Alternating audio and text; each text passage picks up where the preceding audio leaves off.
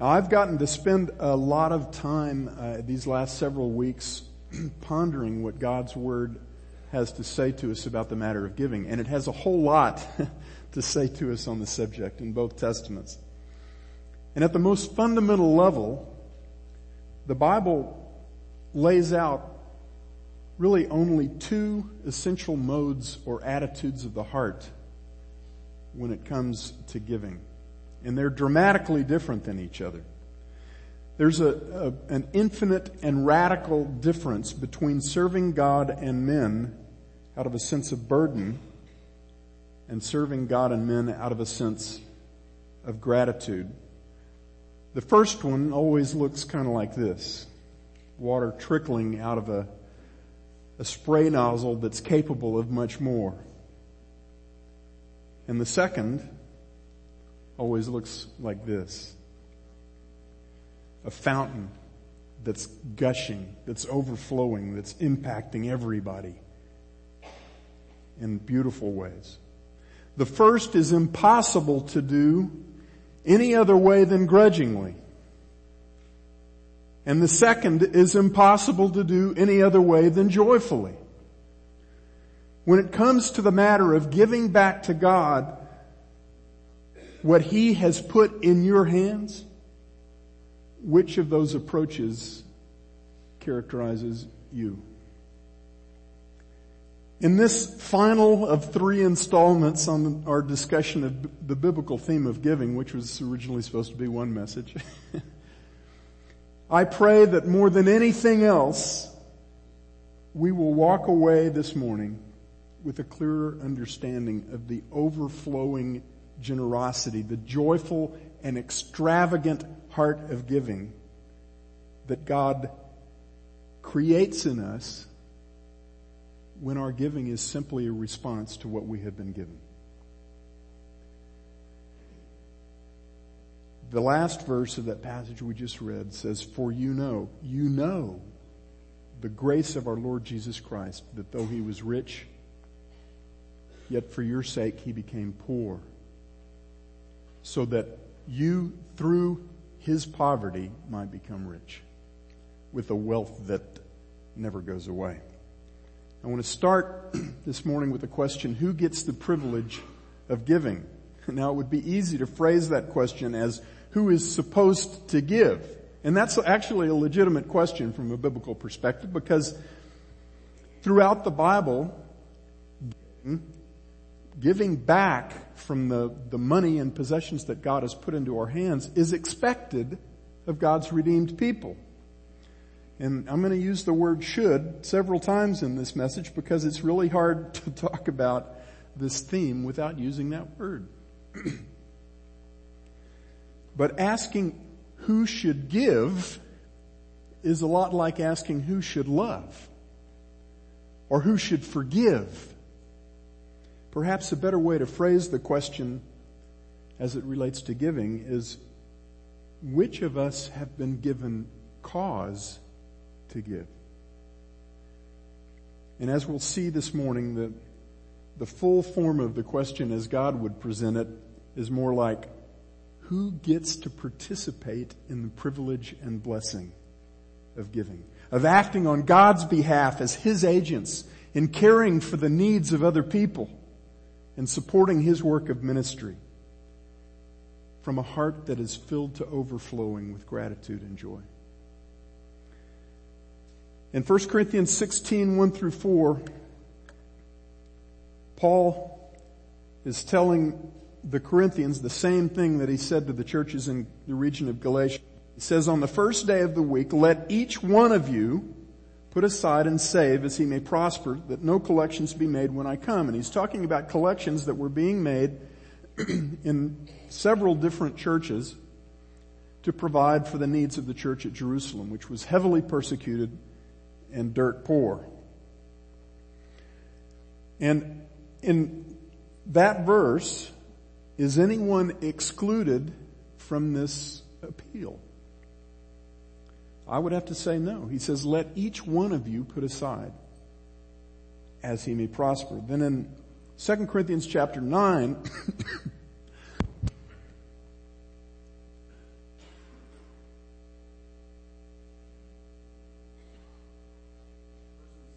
6 and 7. Now this I say, he who sows sparingly shall also reap sparingly, and he who sows bountifully shall also reap bountifully. Let each one do just as he has purposed in his heart, not grudgingly or under compulsion, for God loves a cheerful giver. Paul encourages every believer to give back to God for his use a meaningful portion of all that God has placed in his hands. But isn't it true that some believers don't have enough to even cover their own basic physical needs? Surely God doesn't intend for them to give to others when they need to be the ones receiving, does he? That's a good question. It's an important question. But again, it's loaded with assumptions about giving that don't fit with what God has to say on the subject. And this will become clearer as we proceed. For now, suffice it to say that giving is a blessed privilege in which every believer gets to participate. And that's because God wants every believer to receive the blessing that's associated with it. Now, how and how much are we to give? As we figure out the how part, the how much part will fall into place. I'm going to borrow several categories this morning from Randy Alcorn's chapter on giving from his excellent book, Money, Possessions, and Eternity, to address what I believe to be God's answer to those two important questions. How are we to give, and how much are we to give? First, the model of giving that we find in the New Testament, just as in the Old, is that every believer is to give regularly and to give intentionally.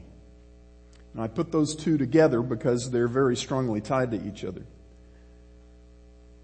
In 1 Corinthians 16, 1 through 4, again, Paul is giving the same instructions to the church at Corinth that had been given to the churches at Galatia. On the first day of each week, each believer was to set aside what he had thoughtfully determined to give. Now this ensured that each believer in Corinth would have an opportunity to be intentional about his gift. It also ensured that when Paul finally came to Corinth, there wouldn't be a bunch of impulsive, last-minute giving. In Acts 11:29, there was a contribution being gathered also for the support of the saints in Judea, the region of Jerusalem. And this is going on, in this passage, it's going on in the church in Antioch. It says, in the proportion that any of the disciples had means, each of them determined to send a contribution for the relief of the brethren living in Judea. Again, we see the act of giving was intentional. It was not impulsive. Each believer at Antioch determined how he or she would participate in this gift. God wants our giving to be a joyful spiritual discipline, not an afterthought. A couple of weeks ago when we looked at principles of giving that carry over from the commandments of the law of Moses, even though we're no longer required to observe the letter of those commandments, we talked about the first fruits offerings. And we saw the theme kind of played out and ratcheted up in several different aspects of the offerings. The first fruits, the offering of the first and the best of all things, and the offering of the firstborn. And then also the blood and the fat, which is the best and the life of each sacrificial animal. Now when I talked about that before, I asked you a question, which is, what is the first check that you write each month? It's dangerous to ask questions like that because they're often misunderstood. I did not pose that question to suggest that we adopt a new rule to replace the old ones. I posed that question to stir up your thinking and mine about how intentional we are regarding what we give and when we give it. In fact, on a personal level, my thought was because I've been asking myself that question. And my thought is, what if instead of hastily writing a check to support the ministries of CBC just before Debbie and I head to church on a given Sunday, we write that check as soon as we get paid. Before we spend another dime on anything or write another check to pay any other bill. Even if it's not till the next Sunday that we put the check in the offering plate, isn't that a great memorial, a reminder to us about the priority that belongs to God? That He's worthy of the first and the best of all that He's put in our hands. It's just a little reminder. That's all I was suggesting. Now, there are all kinds of ways to do reminders like that, and there's not a one of them that is a cure-all for a haphazard approach to any aspect of the Christian life. But reminders are useful. Now, there are also many ways to make giving more convenient, right? You can set up an automatic payment so that you never even have to think about the money that goes to a missionary or to the church. But I think we would do well to give some thought to which approaches for us personally nudge us to be purposeful, intentional, and prayerful as we give. We're to give regularly and we're to give intentionally. We're also to give quietly. Matthew chapter 6 verses 1 through 4, the Sermon on the Mount, Jesus said, "Beware of practicing your righteousness before men to be noticed by them. Otherwise, you have no reward with your Father who is in heaven." It can't be both. "When therefore you give alms," that means gifts for those who are poor, "do not sound a trumpet before you as the hypocrites do in the synagogue and in the streets, that they may be honored by men. Truly, I say to you, they have their reward in full. But when you give alms, do not let your left hand know what your right hand is doing, that your alms may be in secret, and that your Father who sees in secret will repay you. And your Father who sees in secret will repay you." Now, when Jesus refers here to the hypocrites, He's talking about the religious leaders of His day, particularly the Pharisees, who proved that their actions, by their actions, that their real concern was not for the pleasure of God, but for the approval of men. And they did this in many respects. I've been in churches that have little brass plaques tacked at intervals every few feet to the back of ornate wooden pews, and each plaque has the name of the person who donated the money that paid for that pew. I've been in churches where you walk in the children's wing and it says, there's a little sign out front that says, "Billy Bob Big Bucks Children's and Youth Building." Those are memorials to people. That is the world's way of doing things. It's never God's way of doing things. When we give to others, we give to honor God, not to exalt ourselves. If you give for show, it's a whole lot better not to give at all. Now, in your giving, if you're seeking the praise of men or you're seeking to gain some advantage with men, Jesus makes the equation very clear. He says you're forfeiting the blessing that God has for you in giving. And that's a really dopey and short-sighted thing to do, isn't it? When you're giving money back to God, either toward a specific use or for whatever use He deems appropriate, anonymity is generally the way to go. Nobody but you and God needs to know what you gave. Here at CBC, the only person who knows what anybody gives is our bookkeeper, who has to process the offering checks.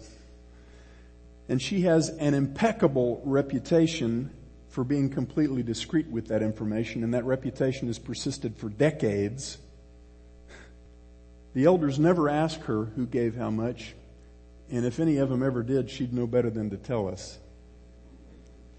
Anonymous giving is a very useful safeguard against all kinds of deviations from God's design for our giving.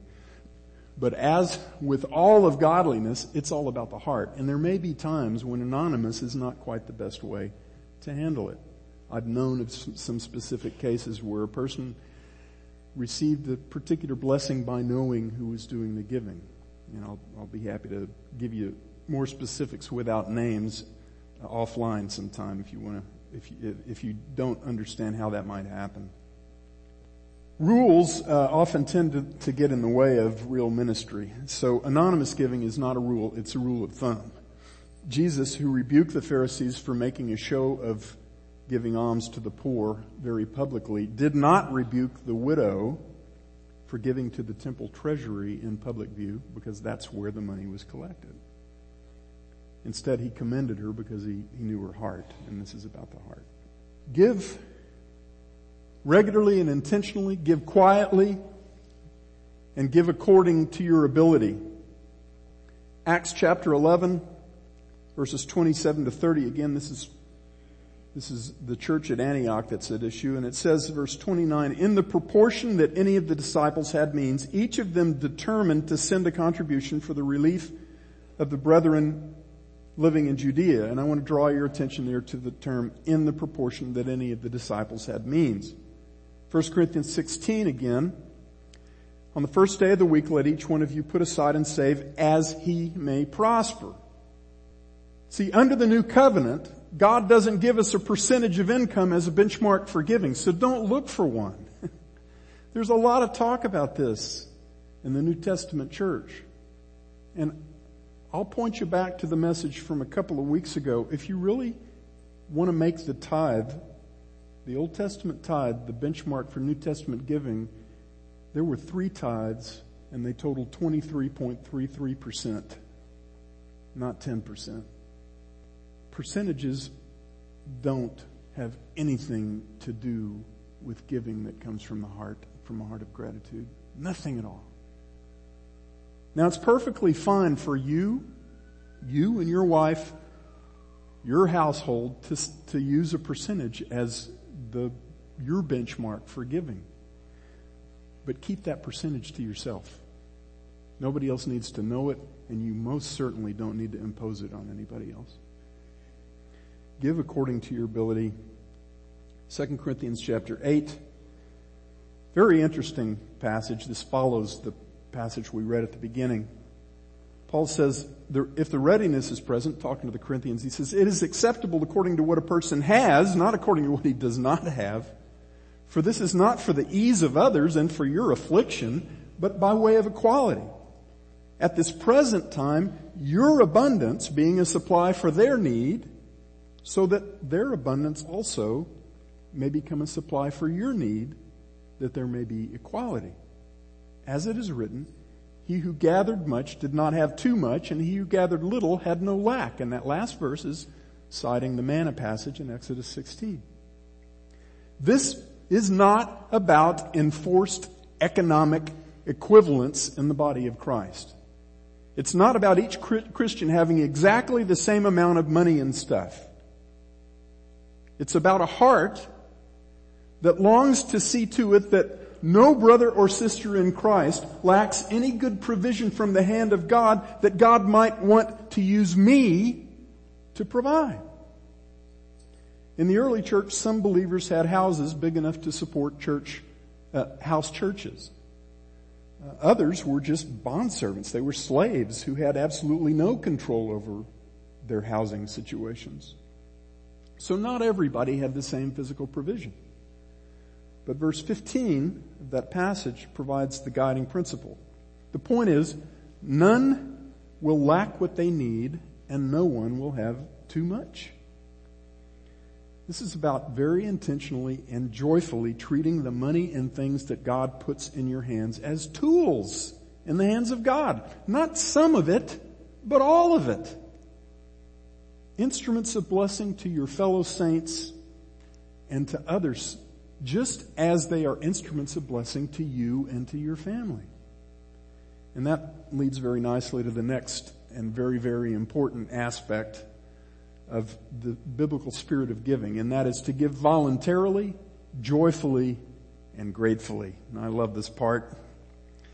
2 Corinthians, again, chapter 9, the passage that we read at the beginning, tells us we are not to give grudgingly or under compulsion, but cheerfully. It's the Greek word is the word from which we get the word hilarious. Give cheerfully, just as each one is purposed in his heart. Look again at Paul's marvelous description here of the heart of the Macedonian believers with regard to giving. Is there any hint of reluctance to give? Is there any sense of burden in that passage? Now there's a very interesting and very powerful contrast here between two groups of believers. Those to whom Paul is speaking and those about whom Paul is speaking. The Macedonian believers in cities like Philippi and Thessalonica and Berea lived in deep poverty. They were suffering severe persecution for their faith that had placed them under a great ordeal of affliction. If you read 1st and 2nd Thessalonians, it appears that some of them were dying for their faith. The Corinthian believers, on the other hand, enjoyed greater financial prosperity. By comparison, they were not facing the same level of intense persecution that the Macedonian churches were. They were persecuted. They weren't as persecuted by quite a lot. Just as in other cities in the Roman Empire, the leadership in the Jewish synagogues were the fiercest opponents of the gospel of Jesus Christ. But the local authorities in Corinth and Athens were more influenced by the Greek mindset, which was very tolerant. They loved philosophy. Just look at Acts chapter 17 and Paul's encounter, his discussion with the Athenians. In those Greek cities like Corinth, the Jews got less cooperation from the governing authorities when it came to persecuting Christians than they got in other places.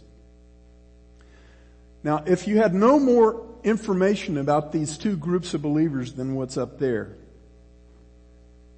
and someone told you that one of those two groups of Christians overflowed in rich generosity, that they were commended by Paul for doing so with an abundance of joy, while the other group of believers had to be repeatedly nudged by Paul to follow through with contributing to the needs of the saints as they had said that they would, and they had to be exhorted to do so with a godly and joyful attitude instead of doing so begrudgingly. To which of those two groups of believers would you expect those two approaches to fit? And by the way, Paul accepted support for his own ministry from one of those two groups and flatly refused to accept support for his ministry from the other group.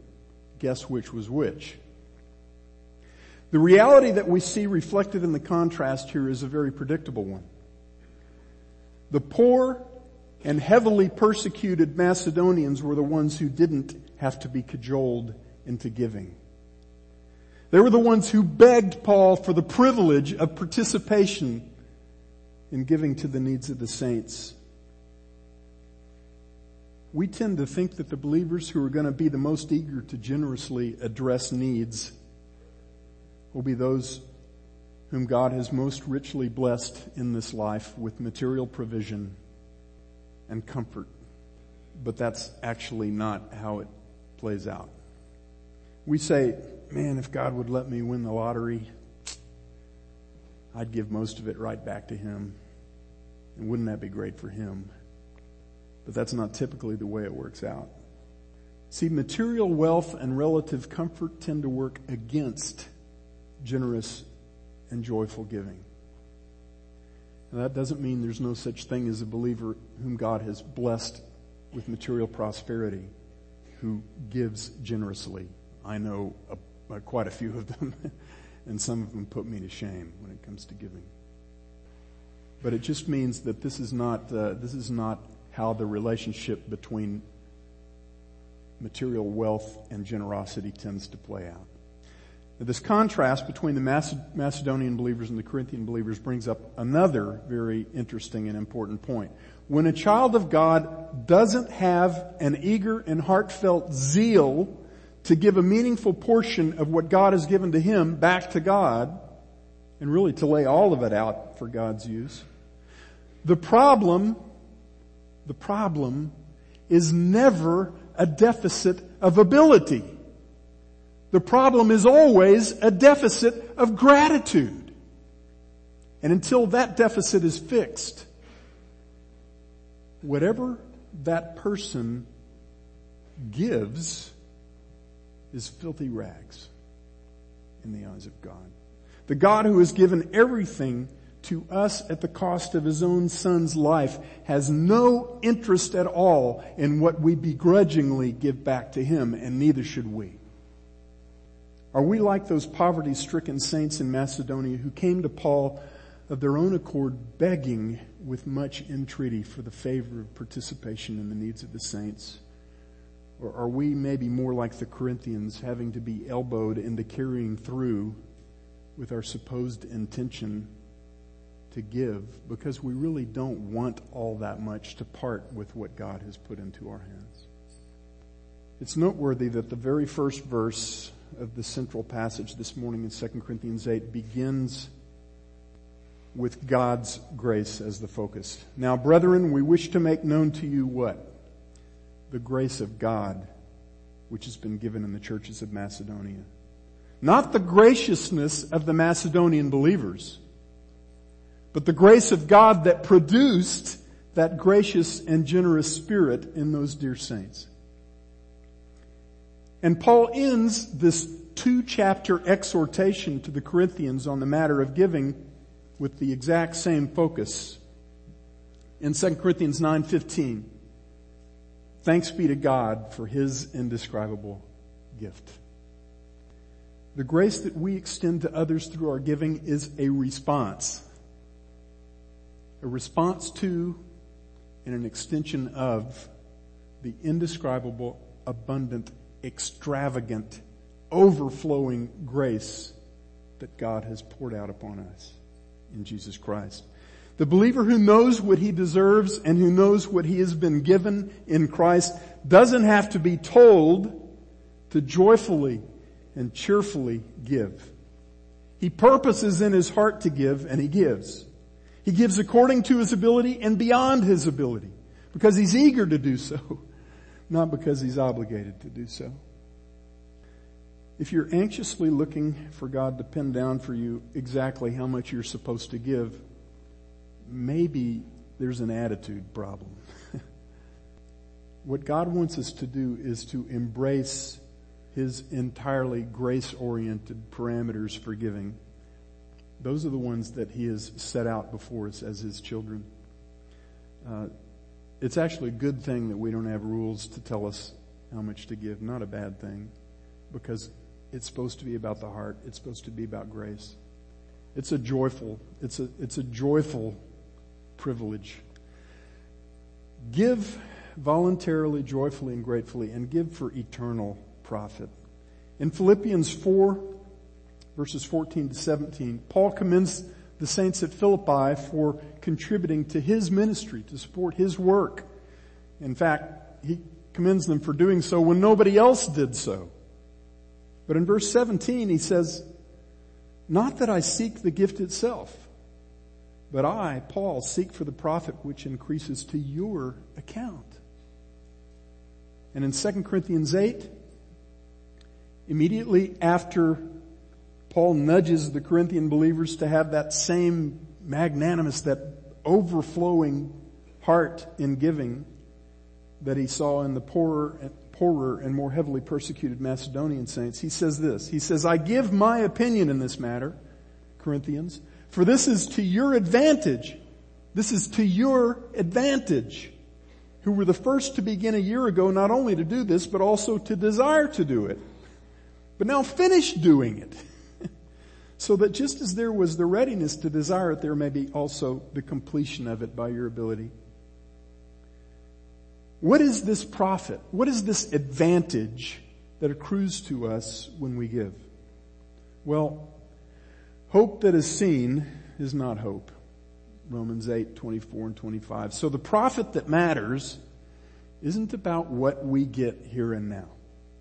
It's about what we lay up for the day when we stand in the presence of God. In Matthew chapter 6, Jesus said, verses 19 to 21, "Do not store up for yourselves treasures on earth, where moth and rust destroy and where thieves break in and steal. But store up for yourselves treasures in heaven, where neither moth nor rust destroys and where thieves do not break in and steal.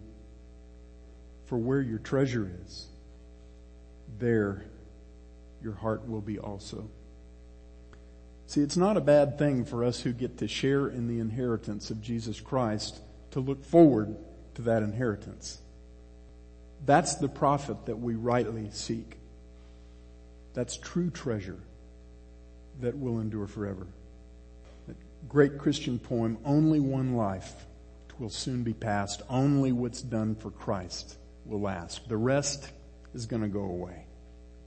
Why waste time and energy and anxiety on a mirage when you can invest in the real deal and never lose it? What profit are you truly seeking? Beloved, what if Jesus really meant what he said? What would that do to our lives? To the way we deal with the things that he puts into our hands? What if he really meant what he said? Give for eternal profit and give extravagantly.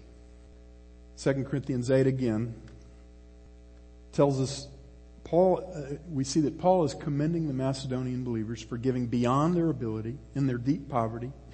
And in the light of that poverty, he says they overflowed in the wealth of their liberality, their generosity. Overflowed, wealth, liberality, the three words in one sentence that have to do with abundance. Their generosity gushed. Let me ask this question. Does any passage in the New Testament rebuke a believer for giving too extravagantly? In Matthew 26, Jesus praised the woman who lovingly poured a jar of very expensive perfume over his head. The disciples were upset that that woman, a sinner, wasted that perfume when it could have been sold and the money could have been given to the poor. Jesus cast aside their complaint and he made it very clear that her priorities were the right ones, not theirs. But it's significant that neither Jesus nor the disciples who had been hanging out with Jesus for about 3 years and hearing everything that he had to say, neither of them told the woman that she was foolish to part with something that valuable. Jesus didn't tell her that she should be more measured about her generosity. Instead, he praised her for her extravagance, for being unmeasured. In Luke 21, verses 1 through 4, Jesus praised the widow who gave her last 2 coins to the temple treasury, and he said she had given more than anyone else, for all the rest of them gave from their surplus. But she, out of her poverty, put in all that she had to live on. Does any passage in the New Testament rebuke a believer for giving too extravagantly? If not, then why do we?